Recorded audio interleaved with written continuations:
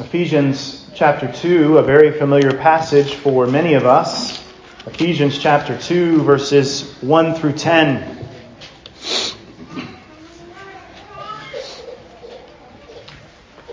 Ephesians 2, 1 through 10. Hear now the word, the living God. And you he made alive, who were dead in trespasses and sins, in which you once walked according to the course of this world, according to the prince of the power of the air, the spirit who now works in the sons of disobedience, among whom also we all once conducted ourselves in the lusts of our flesh, fulfilling the desires of the flesh and of the mind, and were by nature children of wrath, just as the others. But God, who is rich in mercy, because of his great love with which he loved us, even when we were dead in trespasses, made us alive together with Christ. By grace you have been saved, and raised us up together, and made us sit together in the heavenly places in Christ Jesus, that in the ages to come he might show the exceeding riches of his grace in kindness towards us in Christ Jesus. For by grace you have been saved through faith, and that not of yourselves, it is the gift of God, not of works, lest anyone should boast. For we are his workmanship, created in Christ Jesus for good works, which God prepared beforehand that we should walk in them. This is the word of the living God, and we say, thanks be to God. Amen. Please be seated. Let's pray together.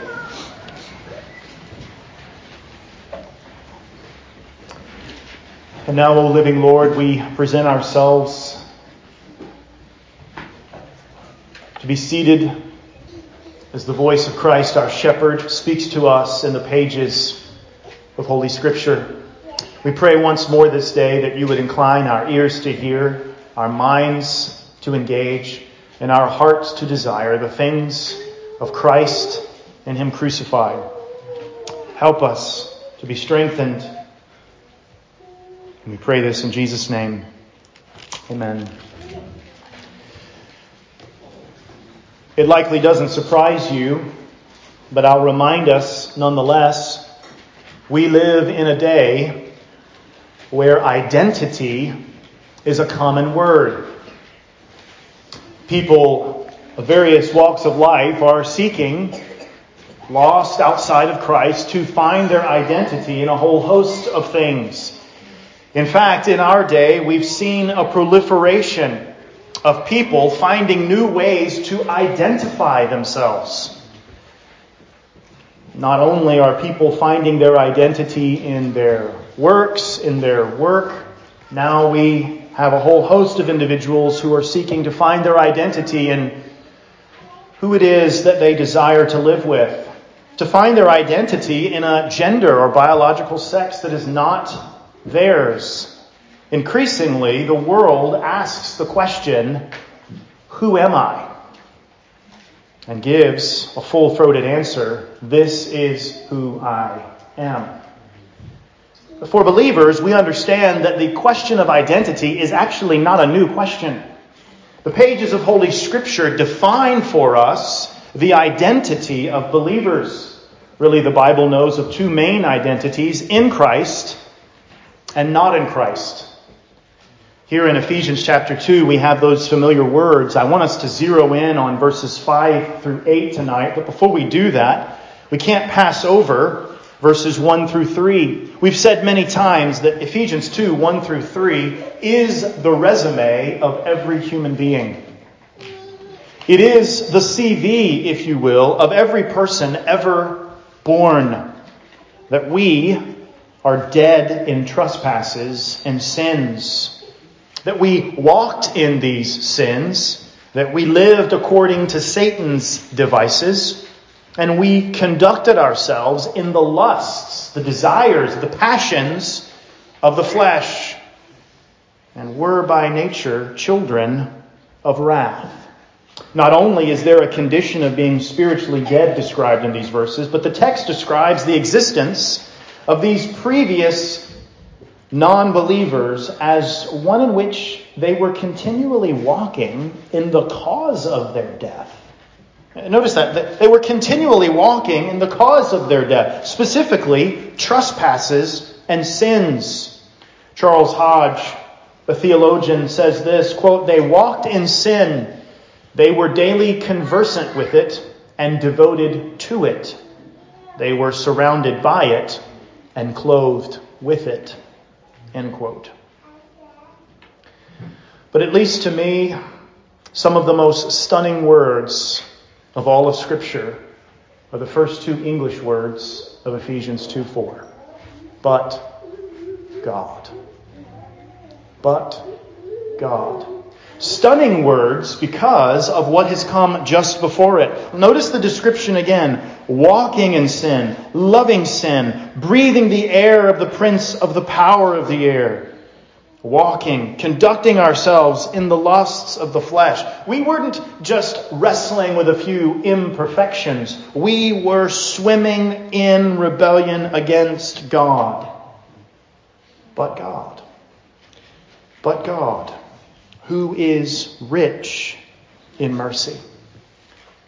Charles Spurgeon once wrote, quote, "Here you see the greatness of His grace in that He loved us even when we were dead in sins." So you see the resume of the unbeliever. You see your resume, your life. But verse 4, "But God, who is rich in mercy, because of His great love with which He loved us." And you need to understand that God did not begin to love the Christian once the Christian repented of his or her sins. God did not begin to love the Christian once he or she had proved himself in the faith for a while. Let me give them a little grace. Let's see how it goes, and then maybe I'll set my love upon them. No, God, who is rich in mercy, because of His great love with which He loved us, even when we were dead in trespasses. Boys and girls, you know the word trespasses. Sins. Sins. Maybe you've been in a forest or in a neighborhood and someone will post a sign, "Do not trespass. Do not break this entrance." Well, we have all done that. We have committed trespasses against God, and we're spiritually dead in them. But God, who is not just merciful, but rich in mercy. It's almost as if Paul is struggling, humanly speaking, with words. God is rich in mercy because of His great love with which He loved us, even when we were dead in trespasses. Made us alive together with Christ. Make no mistake, before we talk about identity, make no mistake, God did not set His love upon you once you proved yourself Christian. It is because of the love of God that you even have the grace of Christ and His perfect record covering your life. But the text then says, doesn't it? Even when we were dead in trespasses, made us alive together with Christ. By grace you've been saved. And raised us up together and made us sit together in the heavenly places in Christ Jesus. We just reflected as a church a couple of weeks ago. Not only are we raised with Christ, but we're ascended with Christ. Our brother Blake just preached a sermon. I commend it to you. It's online, about how even the ascension of Christ is a glorious part of the work of Christ on our behalf. Made us sit together in heavenly places in Christ Jesus. If you study the book of Ephesians, you will remember that one of the constant themes of Ephesians is union with Christ. Some 30 times almost, Paul either says with Christ or in Christ. Every single paragraph almost is bathed in this idea that where Christ has gone, you have gone. If you are united to Christ by faith, His death is your death. His resurrection is your resurrection. His ascension is your ascension, that you are united to Christ. Here we read of one such occurrence, made alive together with Christ. 5 words in English, but 1 word in the Greek language. And it's the main verb of all these 10 verses. You are made alive together with Christ. That's the main verb. That's the main focus of these 10 verses. You, Christian, are made alive together with Christ. That's your identity. That's who you are. That is what is most true about you. You are made alive together with Christ. Our total identity is being in Christ. In fact, the Bible calls Christians in Christ more than it uses the word Christian. Not wrong to use the word Christian. It's a wonderful word. Early Christians were called Christians. But if we're looking at how the Bible overwhelmingly defines us, how it identifies us, it says we're in Christ. In verses 5 and 6, Paul uses 3 distinct Greek verbs to express what God has done for believers. Specifically, He has made us alive together with Christ. Secondly, He has raised us up with Him. And thirdly, He's seated us with Him. Each of these Greek verbs begin with a prefix in the original language meaning with. And the action of each of these verbs, the person, the recipient, is connected with Christ. The reality is brought about because of who He is and what He has done. We are attached to Him. Where He has gone, we go. In Paul's opening chapter to the Ephesians, he describes God's own initiative in bringing people to Himself. And here in chapter 2, again, there is an objective reality to salvation of each believer. God, and God alone, accomplishes the work. Now, in the middle of these 3 verbs that begin with the word with, Paul also writes what seems to be kind of an aside. He writes in verse 5, by grace you have been saved. One biblical commentator writes this, quote, the parenthetical mention of grace is in place. Nothing else than grace could give life to the dead, but grace could indeed do even that. End quote. 3 phrases about our union with Christ, and in the middle of it, the words, by grace you have been saved.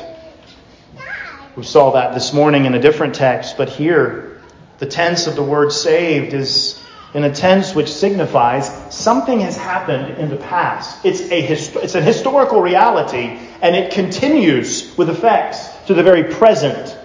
You have been saved. Continues to be the case.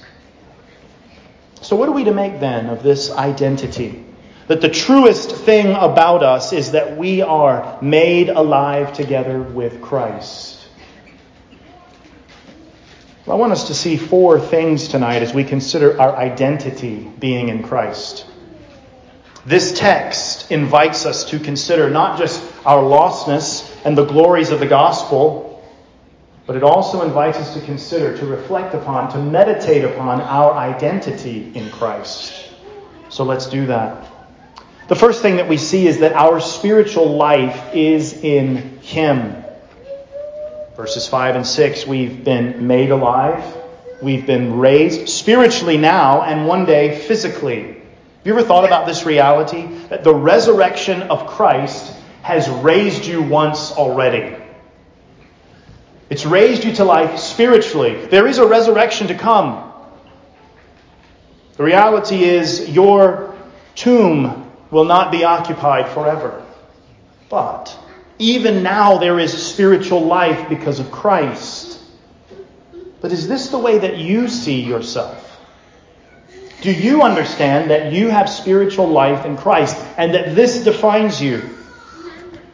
Perhaps a host of questions to consider. Is there a human success that you think defines you more than being made alive together with Christ? Is there a human work that you think defines you more than having been made alive together with Christ? Or perhaps, to the converse, is there a physical ailment or challenge that you are experiencing that you think defines you? How often we do that. We think about identity. We look at the world around us and we say, the world is really messed up. People are finding their identity in a whole host of twisted, wicked things. But sometimes in sinful moments, don't we do that?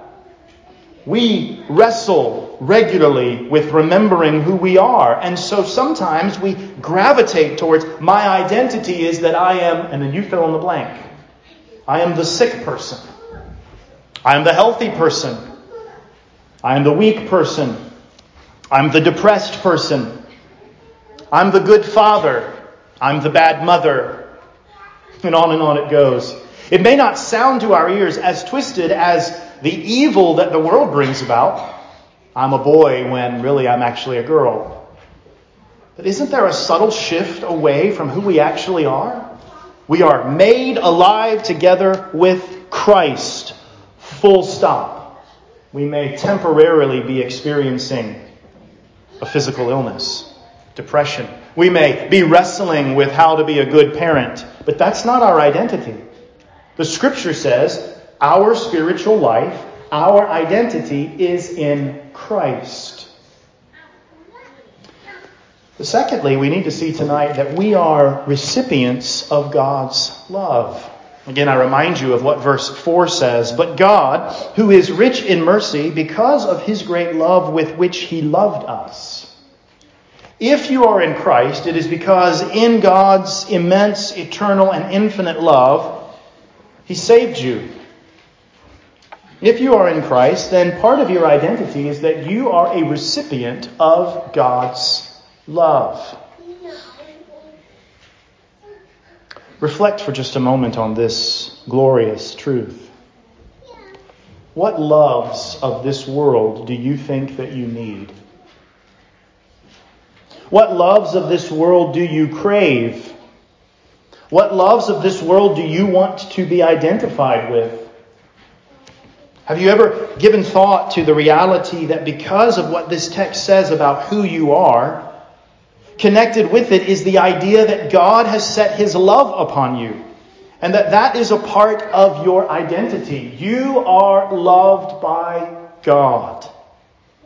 Similarly, to meditate further, is there a lack of love that you think defines you? How many individuals will say, I was the unloved child, and their entire life long, suffering with the hurts of bad parenting on behalf of their parents, their identity is, I was the unloved child. Maybe as a Christian you love Christ, but you regularly wrestle with why your spouse doesn't love you the way that you want him or her to love you. And this becomes a part of how you view yourself. I am the unloved one. Or maybe, once again, in the reverse direction, your identity is, who wouldn't love me? Look at me. All the while forgetting that the love that defines you is the love of God that was set upon you even when you were dead in trespasses and sins. You see, our spiritual life is in Him, and we are recipients of God's love. These things are truer realities about us than our experiences and than our feelings. These are truer realities about us than what we experience in our daily lives. Our world is wrestling with identity. Oftentimes we as Christians wrestle with our identity. And in the pages of Scripture, God actually tells us who we are. So much so that many of the pages of the New Testament are exhortations by Paul or Peter or James or John. Be who you are. That would be a very unwise thing to tell an unbelieving world. Hey, go be who you are. But it's a very wise thing to tell Christians. Be who you are. Because who they are is what? Saved in Christ, loved by God. Of course, telling a Christian to be who they are doesn't mean keep on sinning. It means don't forget who you are. You've been bought with a price. Therefore, glorify God in your bodies. This is our identity. Our spiritual life is in Him, and we are recipients of God's love. But thirdly, as we think about identity, this text actually tells us something else in verse 7. It reminds us that we have God's kindness. Look at verse 7. That in the ages to come, he might show thee, and then here's Paul, almost humanly speaking, wrestling with helping people to understand, writing under the inspiration of the Holy Spirit, the immensity of God's kindness, that he might show what? The exceeding riches. You're either rich or poor. But in God's economy, if you're in Christ, you are exceedingly rich in Christ. The exceeding riches of his grace in his kindness toward us in Christ Jesus. Oh, how we would raise a generation of Christians that come to understand that the gospel, rightly inculcated in our lives, helps us to understand how kind God is to us. We have God's kindness. Do you consider day by day, every day when you get up, every night when you lie down, that part of who you are is a recipient of God's kindness? His kindness. Perhaps a way to reflect on this is to ask you this question: what cruelty or trauma of this world are you tempted to think is your identity? Oh, there certainly are cruelties. And trauma is actually a real thing, although much overused in our day. It is a real thing. But a Christian who's been and experienced great cruelty, a Christian who's been through very traumatic things, is not defined by those experiences, but rather by God's kindness. Martin Luther once wrote this, quote, "What shall be said of us who have seen so many good hours, yet are not willing to endure evil," he means suffering, "for a single hour? We see, therefore, how many blessings God showers upon us and how few evils barely touch us." Wish I had time to just walk you through what Luther is talking about here. In context, he's saying, when you experience hurts and sufferings in this life, you ought to consider to yourself how many sufferings and evils you haven't actually experienced. And it's all because the very hands of God, as it were, have kept those evils and sufferings from coming your way.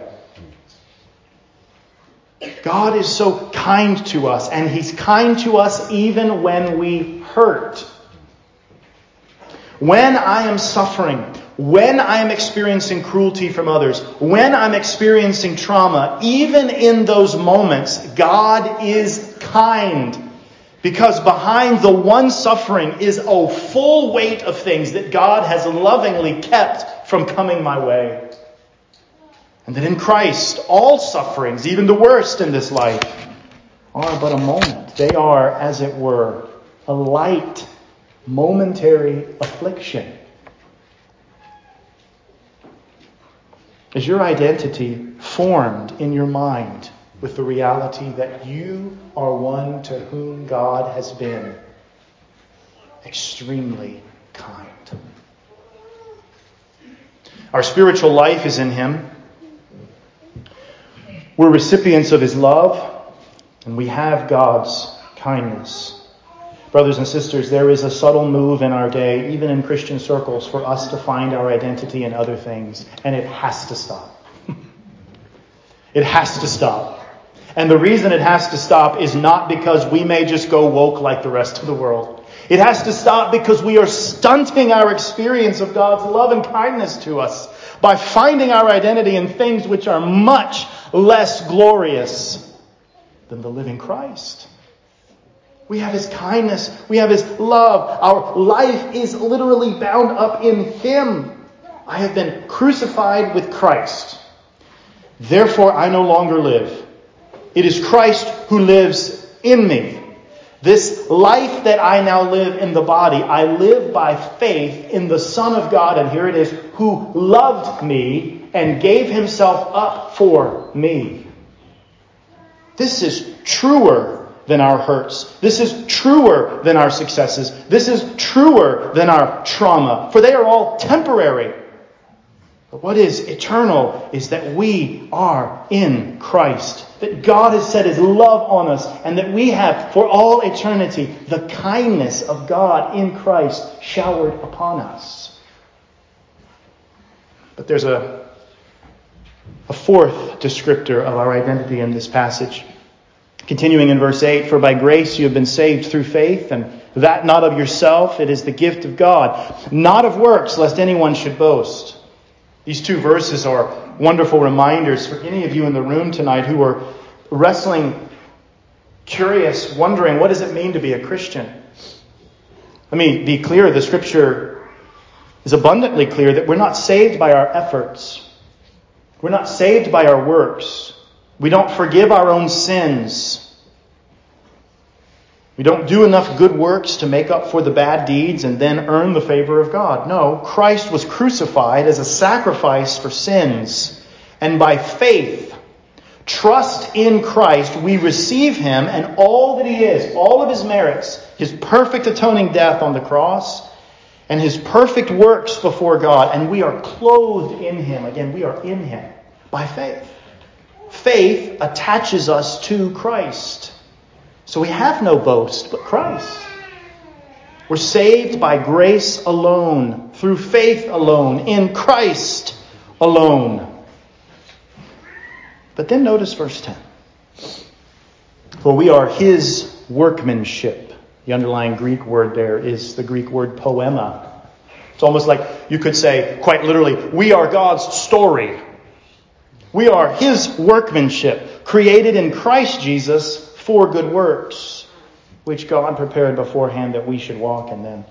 A fourth reality of our identity is that we have a wonderful purpose. We have a wonderful purpose. Because we've been saved by Christ, God has defined our purpose.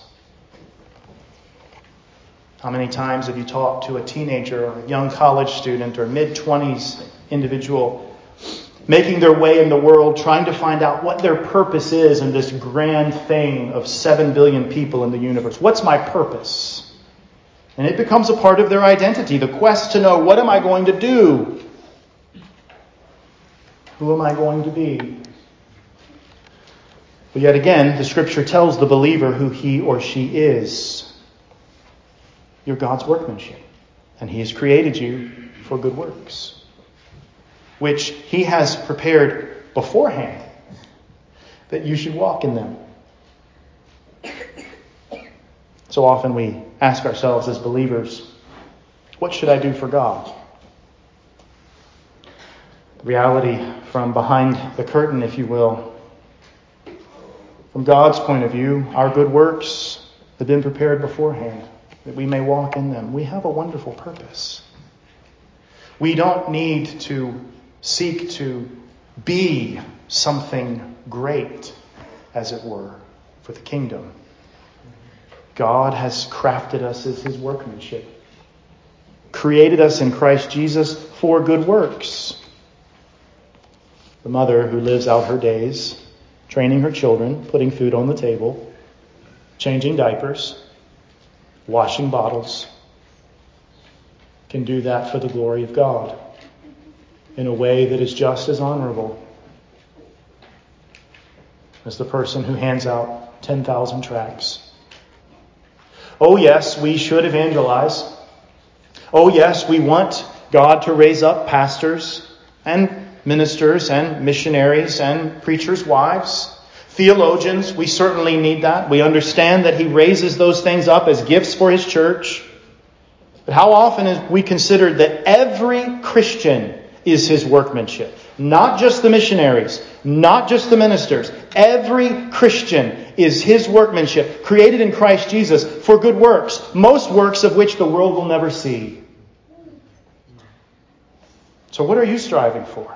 I want to carve out my identity for the King. He's carved it out for you. He's carved it out for you. You are spiritually alive in Him. That's a greater word over you than any experience you have, any success or failure. You're a recipient of His love. How many of your own sins are because you are seeking lesser loves? You have His kindness.